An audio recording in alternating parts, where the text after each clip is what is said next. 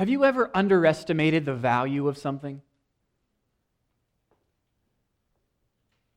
This week, a story came from Edinburgh, Scotland, wherein a family had greatly underestimated the value of what turned out to be a chess piece that was over 900 years old. The piece was carved from the ivory of a walrus. I think walruses have tusks, I don't know. It was carved from the ivory and was valued after they brought it out of the drawer in which it had been stowed away. It was valued at anywhere, they're going to auction it, from between $600,000 and $1.2 million. It greatly underestimated the value of this chess piece that was, socked away. Encouragement, George Adams says, is the oxygen of the soul. And yet, I've found very often we underestimate its value, both in our own lives and in the lives of others. This morning, as we turn our attention to Acts chapter 20 and the first 16 verses, we will have a wonderful lesson about the value of encouragement. And it'll come from the life of the Apostle Paul. It gives us a wonderful example to follow in this holy endeavor. You'll notice, before we get started, I want to draw your attention to this truth, that in the first two verses we see the word encouragement or encourage, most likely in your translation. It shows up twice there. And also in verse 17, you'll see the word comfort, probably. But these words, it also kind of means encouragement. They come from the same basic term, which is, I'm going to mispronounce it, my Greek's not great anymore, parakaleo. Parakaleo. So they're just different verb forms of that same basic term. And what I share that to show you that this idea of comfort or encouragement is a current that runs underneath of this text. All right, that in mind, our main idea this morning is that the Christian life is characterized by encouragement. And the exhortation follows on that. Encourage one another. Encourage one another. I'm going to suggest a few ways we can encourage one another this morning. And I've put 3 in your outline. That we can encourage the church by sharing words of encouragement, celebrating Jesus, and following Jesus. Let's pray and we'll begin.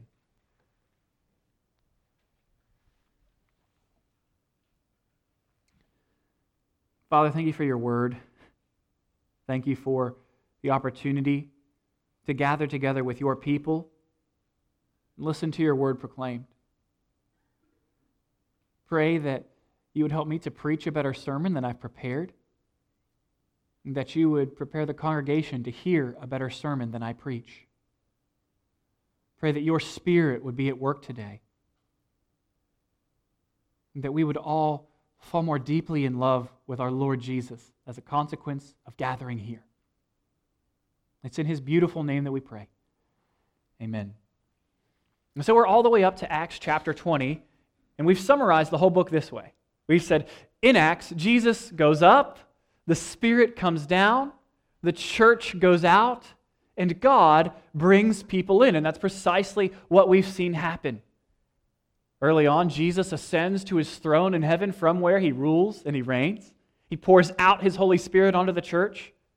The Spirit fills up His church. And the church fills up Jerusalem with a witness to the death, burial, and resurrection of Jesus. And that good news then flows from Jerusalem into Judea and Samaria and to the ends of the earth. Jesus is building His church. And most recently, we've been following Jesus' building project by following the life of the Apostle Paul. And so we are kind of in the middle of his third missionary journey, and we're picking up at a point where he is just now preparing to leave Ephesus and to start his journey back towards Jerusalem. And this is what we read in verse 1 of chapter 20. After the uproar was over, Paul sent for the disciples, encouraged them, and after saying farewell, departed to go to Macedonia. And when he had passed through those areas and offered them many words of encouragement, he came to Greece and stayed 3 months. The Jews plotted against him when he was about to set sail for Syria, and so he decided to go back through Macedonia. He was accompanied by Sopater, son of Pyrrhus from Berea, Aristarchus, and Secundus from Thessalonica, Gaius from Derbe, Timothy, and Tychicus, and Trophimus from the province of Asia. And these men went on ahead and waited for us in Troas. But we sailed away from Philippi after the feast of unleavened bread. In 5 days we reached them at Troas, where we spent 7 days. Again, another section that if you really love geography, this is the section for you. I'm not a big fan of geography, and so I just am like, Paul is on his way from the west over here to the east to Jerusalem. Macedonia is somewhere up in this region, Jerusalem somewhere down here, and he's going to get there. He's going there, and he's making stops along the way. And at each of the stops, he's continuing this project that he started back in chapter 14. We've found this theme that he is aiming to strengthen the churches, to strengthen the disciples. And that's what he's doing. He's taking this trip, and everywhere he stops, he's passing out encouragement over and over again. And he does it because he loves the church. Do you? Or 1 John 3:14, we know that we have passed from death to life because we love our brothers and sisters. The one who does not love remains in death. Paul is stopping at all these places because he loves the believers there. I don't know about you when you travel, but when I travel, I don't stop for anyone or anything. And Paul, over and over again, is stopping. You've traveled with people that want to stop all the time, right? Hey, let's stop at the Cracker Barrel and eat, and here's a roadside attraction. We can spend some time there. Maybe there's some animals, or there's like the one on 95. It's like a Latin-themed, like, I can't remember what it is, but, there's like Ferris wheel things there. I hate to travel with those kind of people. When I go, I want to go, and I want to take like a NASCAR pit stop, put the gas in, you put that little thing down, it holds it in place, all the gas goes in, I can go to the bathroom and get back before it's done pumping, and then boom, we're off. Paul, it seems, he's not making a beeline for Jerusalem. That's where he's going. But he is being intentional about how he's spending his time. He's going to take all these little pit stops, and the purpose of these pit stops is to encourage the believers, to encourage the church, to encourage the disciples there. That's how valuable he thinks encouragement is. It's valuable enough to interrupt his progress, sometimes weeks at a time, so that he might teach and spend time with the disciples in the places that he has been. He plans to encourage. Planning for encouragement is crucial in your life if you are to be an encourager, as Paul is. It's something we want to and ought to plan for. And when I say plan for encouragement, I mean encouragement, not flattery. Right? We know the difference, I assume. Paul is not flattering these believers. He's not showing up and putting a cat poster on the wall that says, hang in there. He's not giving them speeches and the power of positive thinking or belief in themselves. No, he's coming with gospel words that are designed to lead those who hear him into a deeper rejoicing in Jesus, designed to keep them continuing in the faith. Well, how do you know that? Well, because we have a sample of his encouragement, his strengthening in Acts 14:21 through 22. After they had preached the gospel in that town and made many disciples, they returned to Lystra, to Iconium, and to Antioch, strengthening the disciples by encouraging them to continue in the faith and by telling them, quote, it is necessary to go through many hardships to enter the kingdom of God.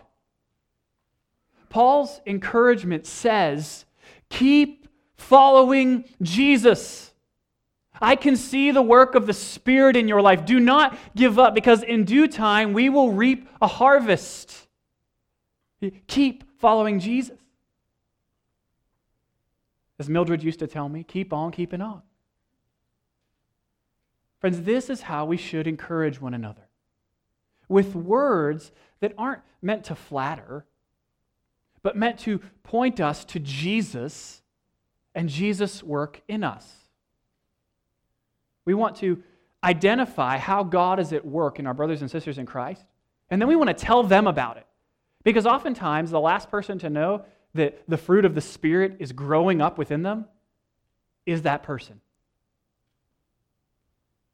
Let me give you a kind of weird exhortation, but I want you to gossip about one another. I want you to gossip in an encouraging way, like a positive way. When we say like gossip the gospel, right? To gossip about what God is doing in a positive way. I want you to tell each other, but I want you to tell other people too. I tried to gossip about Glenn this past week. Have y'all seen how Glenn is so hardworking? He's devoted. He showed up here and he helped me cut apart a tree. I couldn't even get David to do that with me. It's because David was helping Laura. Like, praise God. You go, well, that's simple. But no, like, this is the Spirit of God working within the people of God as they serve one another. Any number of people here on a Sunday morning are serving that are not me. Think about Tim and Susan who prepare the music, or Pam who works the sound in the back, or the unsung heroes who count the offering throughout the year and serve in children's ministries. Plenty of you are serving God here. There are plenty of people around that you can encourage. I think of Janie when we have visitors. She makes it a point to exchange information with them. See the welcoming heart of God in her. I should tell her that. Thank you. Or I think of Linda Dodd this week has been going through some things. She's probably, Malcolm is very sick. And do you know, we went and saw her and do all that stuff and visited. And he started to do better on Friday. And instead of just going home and showering and then going back to the hospital, she went home, showered, took some sleep, went to the IGA, bought some fruit, and came to my house to bring fruit to my children and my wife. Like, God's work in her is showing up in the way that she is others-oriented. She's not sitting back, oh, woe is me, and I need people to serve me and to come around. I need to be a consumer. No, she has that Philippians 2 DNA in her. Consider the interest of others more significant than yourself. She's thinking about me. And that's the love of Christ at work in a sister. Think of many of you who come here week after week after week, faithfully gathering together. Gathering together here is encouraging. And we'll get to that in a little bit, so I don't get ahead of myself. But my point at this juncture is to say, plan to encourage one another. Identify what people are doing. Identify, you see somebody is really growing in love or compassion, reasonable, tell them. So, plan to encourage someone this week. Think of a name right now. Write it down if you need to. Reach out and encourage. Write a note. It is valuable.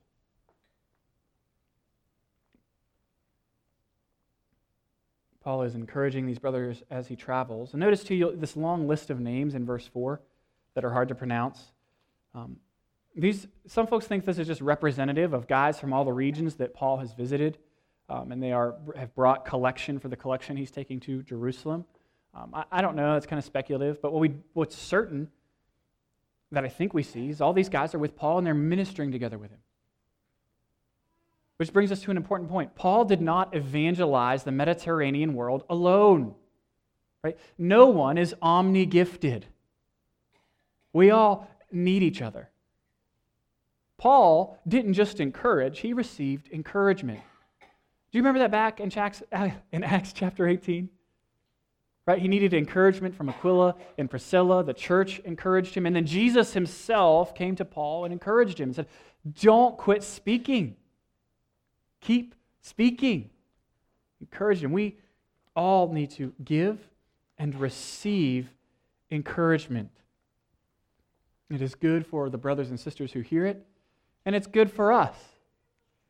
It leads us to have proper gratitude for God's work. And it leads them to recognize, hey, that feels pretty good. God really is at work in me. To give encouragement. Paul doesn't stop giving encouragement, though, just on his journey. He continues it here when he arrives in Troas in verse 7. The application there was to encourage one another, encourage the church by sharing many words of encouragement. We're going to follow my structure here. Verse 7. On the first day of the week, we assembled to break bread. Paul spoke to them. And since he was about to depart the next day, he kept on talking until about midnight. The first thing many of you are probably pondering here is midnight? What? Well, they met typically in the evenings. It's not like they met on Sunday mornings as we do. The custom originally was to meet on Sunday evening because everybody had to work on the day on Sunday. And as times changed and cultures changed, the church began to meet on Sunday morning as we do now. But the church has always met on the first day of the week, on what we call the Lord's Day. And it's easy to see why, right? We just read Matthew 28, verses 1 through 6. After the Sabbath, as the first day of the week was dawning, Mary Magdalene and the other Mary went to view the tomb. There was a violent earthquake, because an angel of the Lord descended from heaven and approached the tomb. He rolled back the stone and was sitting on it. His appearance was like lightning, and his clothing was white as snow. The guards were so shaken by fear of him that they became like dead men. And the angel told the women, "Don't be afraid, because I know you are looking for Jesus who was crucified. He is not here, for he has risen, just as he said. Come and see the place where he lay." Brothers and sisters, the church meets on Sunday, the church meets on the Lord's Day in order to celebrate the resurrection of our Lord Jesus Christ. To delight in that good news that we don't have to be afraid because Jesus is not in a tomb in the Middle East. No, he's risen and he's seated at the right hand of God right now. That's why we come together. Because he has defeated death. Because he lives. And so we gather together here each Sunday to worship him together. He is our Lord and our God. If you're here and you're a non-Christian, that's why we come together. It's because we believe that Jesus Christ is a historical figure and that in space and time in history, he really did raise from the dead. We believe that's what the historical evidence proves. That he's alive. Pray that you would consider these things. So we meet on the Lord's Day because that is when Jesus rose from the dead. And this has been the pattern from very early on in the church. As you can see here, on the first day of the week, we assembled, we gathered. And not only is it a pattern here, it's a pattern throughout the New Testament, and it's something we are commanded to do. We are commanded to gather together. Hebrews 10, once more, 24 and 25. Let us hold on to the confession of our hope without wavering, since he who promised is faithful. And let us watch out for one another, to provoke love and good works, not neglecting to gather together as some are in the habit of doing, but encouraging each other, and all the more as you see the day approaching. And so let me paraphrase this for you. Keep following Jesus because he's faithful. Keep watching out for one another. Keep provoking one another to love and good works. Keep gathering together on the Lord's Day. This is a good Christian habit. It is an opportunity to encourage one another as you wait for Jesus to return. One of the really neat things that happens when we are reconciled to Christ by faith is that we are also reconciled to one another. That God, when he brings us into relationship with himself, he brings us into relationship with his people. It's really an incredible thing. And what that means is that when we come together here, we are not just coming to worship the Lord Jesus. We're coming to do that. We are also coming here for one another, to encourage one another. So when you peel yourself up off the mattress on a Sunday morning, and you come to this service, you're coming for Jesus. Amen. But you are also coming for the other people in this room. You're coming for Rockfish Valley Baptist Church, for Dale and Linda and Laura and Connie and David and Mike and Janie and Janet and Sarah and Autumn. You're coming to encourage one another, to watch out for one another, and to provoke one another to love and good works. You're coming to say to one another, continue in the faith. Jesus has made a promise and He always keeps His word. He said He would rise from the dead and He's alive.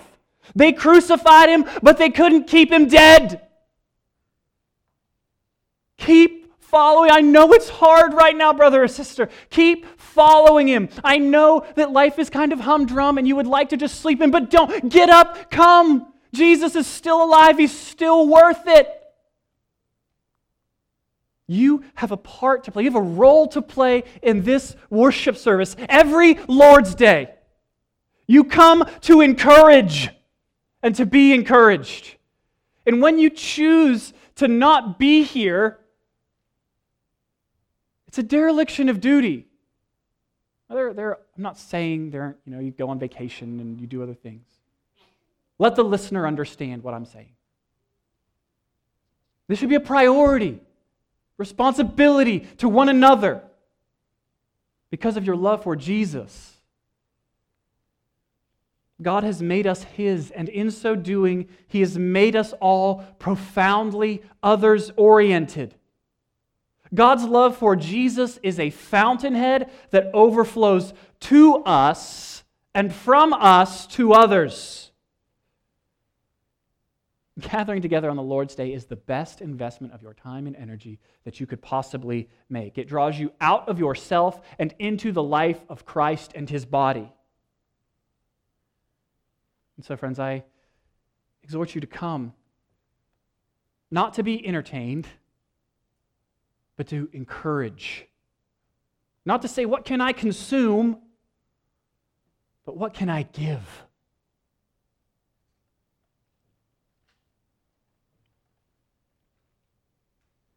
Encourage the church by celebrating Jesus through gathering together on the Lord's Day. The second thing I want to bring your attention to here is the stated purpose for their gathering together in verse 7. Do you see that? On the first day of the week, we gathered together, or when we were gathered together, we assembled to break bread. Break bread is a phrase in Luke and in Acts that refers to the Lord's Supper. The Lord's Supper was often taken in concert with an ordinary meal, but not always. I don't think it's the case here that it was taken in concert with an ordinary meal because they are meeting late into the night, and it would be unusual for them to eat after midnight. But we see that the Lord's Supper is so central to the purpose of their gathering together that it's pregnant with all the other elements of their worship service. So that they can say, on the first day of the week, we gathered together to break bread. We gathered together to participate in the Lord's Supper. And clearly from the rest of the text we see, they also gathered together to listen to Paul preach. Right? They also gathered together to do those things outlined in Acts 2:42, right? Be devoted to the apostles' teaching, to fellowship, breaking of bread, Lord's Supper, and to prayer. And so they are gathered together for worship, which is made up of more than the Lord's Supper, but not less. The Lord's Supper here is a synecdoche, one part represents the whole, that is able to convey all the elements of the worship service. So synecdoche is kind of a bigger word, it's unusual It just means one part represents the whole. So if I pull my new Lamborghini up here one day, and I say to you all are in here, and I come in the back doors, and I say, hey, come check out my wheels. Like, you guys know that I'm not saying, hey, just come check out my tires, right? When I say my wheels, I'm referring to the whole car, right? So likewise, I think the Lord's Supper is used as a synecdoche here. It's the wheels that represent the whole structure of the worship gathering. With me? It's very important and significant part of their worshiping the Lord together. It's so central that it's pregnant with the other elements. Now, there's no discussion that the Lord's Supper is a really important part of the Christian experience. There is plenty of disagreement about the frequency with which churches should participate in the Lord's Supper. That's fine. There's no chapter and verse that say, thou shalt take the Lord's Supper biannually, or weekly, or quarterly. That doesn't exist. And so there's room for freedom here and disagreement and different practices. What I do want to do is take an opportunity to give you 4 reasons why we practice participating in the Lord's Supper weekly. 4 reasons for the practice. The first one is the pattern that we see in the New Testament in verses like this. Right on the first day of the week, we assembled to break bread, to participate in the Lord's Supper. Also see that when Paul discusses the Lord's Supper, he situates the whole discussion in the context of when you gather together. I think once we become convinced that this is the pattern of the New Testament, this is the practice that we would want to follow. Jim Hamilton writes, everywhere the apostles went to make disciples, they planted churches. They baptized new disciples into membership in those churches, and those churches met on the first day of the week to celebrate the death and resurrection of Jesus, looking forward for his return by partaking of the Lord's Supper. If we become convinced the earliest church in every place took the Lord's Supper every Lord's Day, we will want to do the same.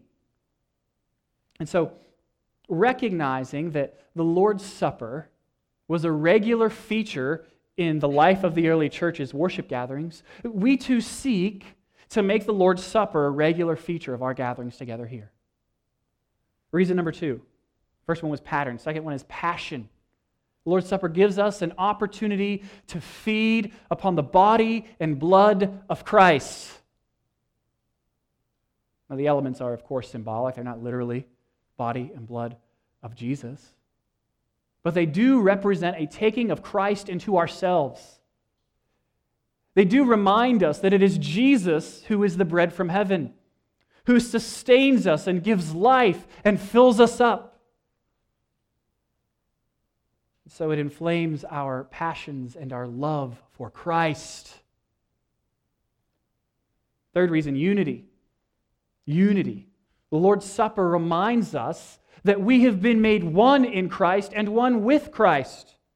I read this to you every week when we take the Lord's Supper. 1 Corinthians 10, 16 and 17. The cup of blessing that we bless, is it not a sharing in the blood of Christ? The bread that we break, is it not a sharing in the body of Christ? Because there is one bread, we who are many are one body, since we all share the one bread. The Lord's Supper acts. It binds the many into the one. It is a reminder of our union with Jesus and with one another, and it's an opportunity to enter into communion with Jesus and with one another. A true experience of sharing a meal with Jesus and his people. I do love, back in the early church, they actually used to literally spread out tablecloths on top of the pews when they would take the Lord's Supper, to say this is a meal that is presented to us by God. It promotes unity. Lastly, fourth reason, proclamation. Proclamation. 1 Corinthians 11:26. For as often as you eat this bread and drink this cup, you proclaim the Lord's death until he comes. I had a professor in seminary who probably still says this, but he said, sermons preach to the ear, and the Lord's Supper preaches to the eye. You understand what he means? That when we explain the meaning behind the bread and the cup, the gospel becomes soberingly animated to us. The body of Christ broken for you. The blood of Christ shed for you. We are taking Christ into ourselves because he is the one who gives us life and sustenance. It ensures that if the rest of our service is jacked up, if I fail to preach the gospel, that the gospel is proclaimed here. We want to be devoted to making the gospel clear, that Jesus Christ is the Son of God, that he lived a perfect life, was crucified for sins, dead, buried, and rose from the dead. That he is reigning right now in heaven, and that he is returning to judge sin, to end evil, and to make all things new. And so all men and women everywhere ought to repent of their sins, their rebellion against God, and put their faith in him. And the supper helps us to make this proclamation clear as we come to the table together. This is probably also an instance of visiting communion, but I am not going to go down the rabbit trail of open and closed communion right now. Instead, we will press on to our third point, which is following Jesus. And the point before that was to encourage one another by celebrating Jesus through gathering together on the Lord's Day, celebrate Jesus by participating in the Lord's Supper, and then celebrate Jesus by listening to God's Word. So I do need to back up. Verse 8. This is where the exciting part of our passage comes. If you read ahead, you were like, why hasn't he got there yet? This is the best. Paul spoke to them, and since he was about to depart the next day, he kept talking until midnight. There were many lamps in the room upstairs where they were assembled. And a young man named Eutychus, his name means lucky or fortunate one, a young man named Eutychus was sitting on a windowsill and sank into a deep sleep as Paul kept on talking. When he was overcome by sleep, he fell down from the third story and was picked up dead.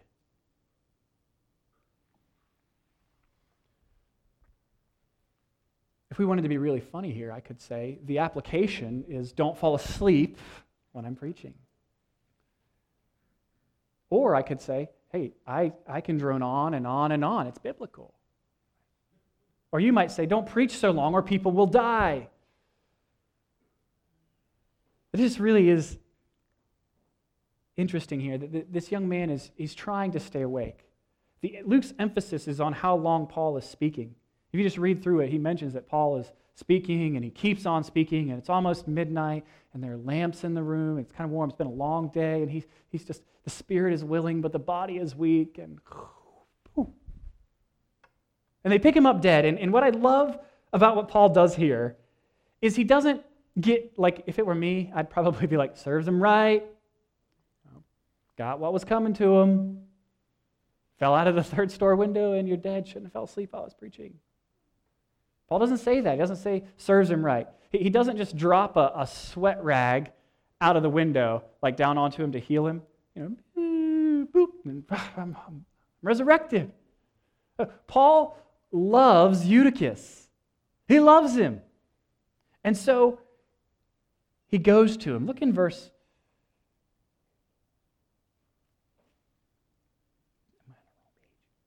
10. But Paul went down, bent over him, embraced him, and said, "Don't be alarmed, because he's alive." After going upstairs, breaking the bread and eating, Paul talked a long time until dawn. And then he left. They brought the boy home alive and were greatly comforted, encouraged. Well, Paul he cares for this boy. And he comes and he performs a miracle, resurrects him, and once more showing that he is in that same apostolic pedigree as Peter, who rose people from the dead, and as Elijah and Elisha, who performed resurrections. That indeed he represents Jesus, the resurrected one. I think a story just appeals to me in so many ways. I think we've all had a Eutychus experience as Christians. Right? If you're a Christian, you have been dead in your sins without hope, and someone came to you with the Word of God, and Jesus said, you heard that Jesus had been crucified to forgive us of our sins, and then he'd been raised from the dead to free us from death. And you believed and you came to life. That's good news. The Eutychus experience is one that we can all look back on fondly and remember, where we heard the words of God condemn us in our sin and then give us life as they turned our eyes away from ourselves to the Savior. Paul encourages them with his words. They listen to his preaching all night long. So too, we can encourage the church by devoting ourselves to the teaching of God's Word. And so lastly now, I had gotten way ahead of myself. We can encourage the church by following Jesus. And look with me in verse 13.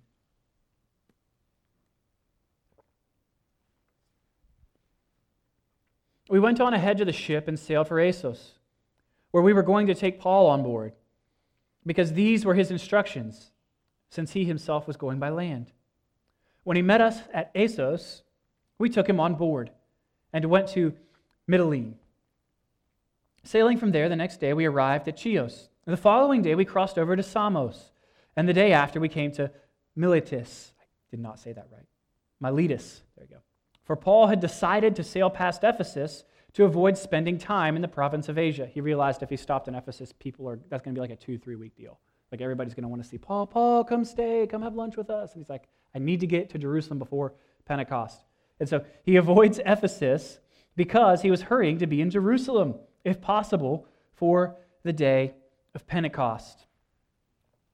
What I want to bring your attention to is that, as we pointed out last week, the storyline of Acts is unfolding here. The rest of the book is that Paul's going to go to Jerusalem, and then he hopes to go to Rome. We saw it in 1921, and we see it here. There is a shift taking place. Paul is no longer kind of hoping to avoid suffering. He's turned his face to Jerusalem, where his enemies are waiting for him. He knows that he is walking head first into persecution. And we are to see a reenactment of Jesus' own life.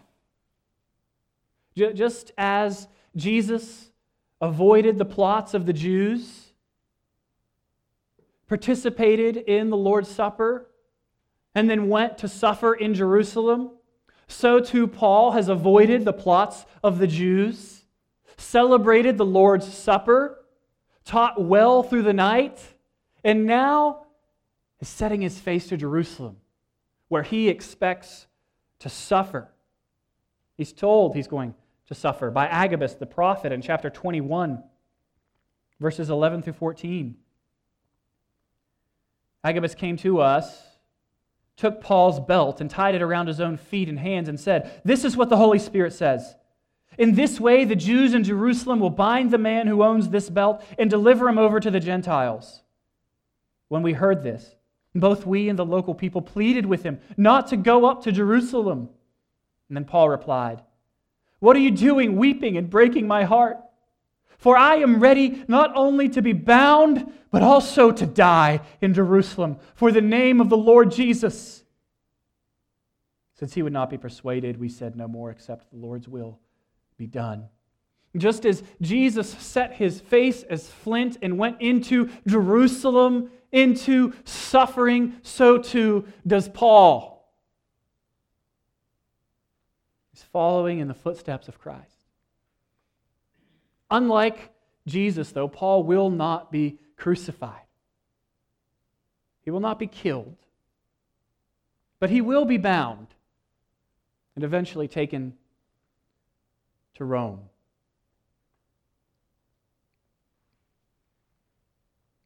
Your faithfulness in following Jesus encourages other Christians. Your faithfulness in following Jesus encourages other Christians. I mean, when you read Acts and you read about how Paul and Peter and these early Christians endured suffering, endured persecutions, endured trials, all for the sake of the name of Christ, I don't know how you don't walk away a little fired up, encouraged. Over and over, Stephen dies as a martyr in a pool of his own blood, and we read, but the word of God went on. It spread, it flourished. The servant is buried, but the word is growing up. That's encouraging. It encourages other believers to stay the course of faithfulness. So we want to encourage one another by faithfully following after Jesus, just as Paul did.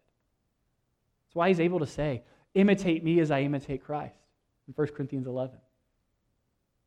Enters into Christ's sufferings so that others might know Jesus. Let the same be said of us, that we are ready to follow Jesus to the death, and that we will finish our course. Brothers and sisters, what a wonderful opportunity we have to encourage one another. To encourage this church by sharing words of encouragement and celebrating Jesus through our gathering together here, our participation in the Lord's Supper, our devotion to God's Word. An opportunity we have to encourage one another by faithfully following Jesus together. We have an opportunity to encourage one another this morning as we come to the table and proclaim the death and resurrection of Jesus to one another. By saying to one another, Christ was mocked and beaten, torn apart for your sins. That his blood that spilled from his head and his side and his hands and his feet cleanses you from all unrighteousness. To say to one another, there is a fountain filled with blood drawn from Emmanuel's veins, and sinners plunged beneath that flood lose all their guilty stains. Let's encourage one another by coming to the table and proclaiming not only our Lord's death, but also his resurrection and his victory over sin, his victory over death, his promise to return. Let's be marked and characterized by encouragement. Let's pray. Father, we thank you for your word. Thank you for reconciling us to yourself and to one another. Pray that you would mark us not by grumbling or dissatisfaction or selfishness, but by Christ-like love and selflessness. That we would be a people who encourage one another. That this church would be a place of life. That when people walk through our doors, when we walk through our doors, there would be an uplifting of our hearts. This we pray in Jesus' name. Amen.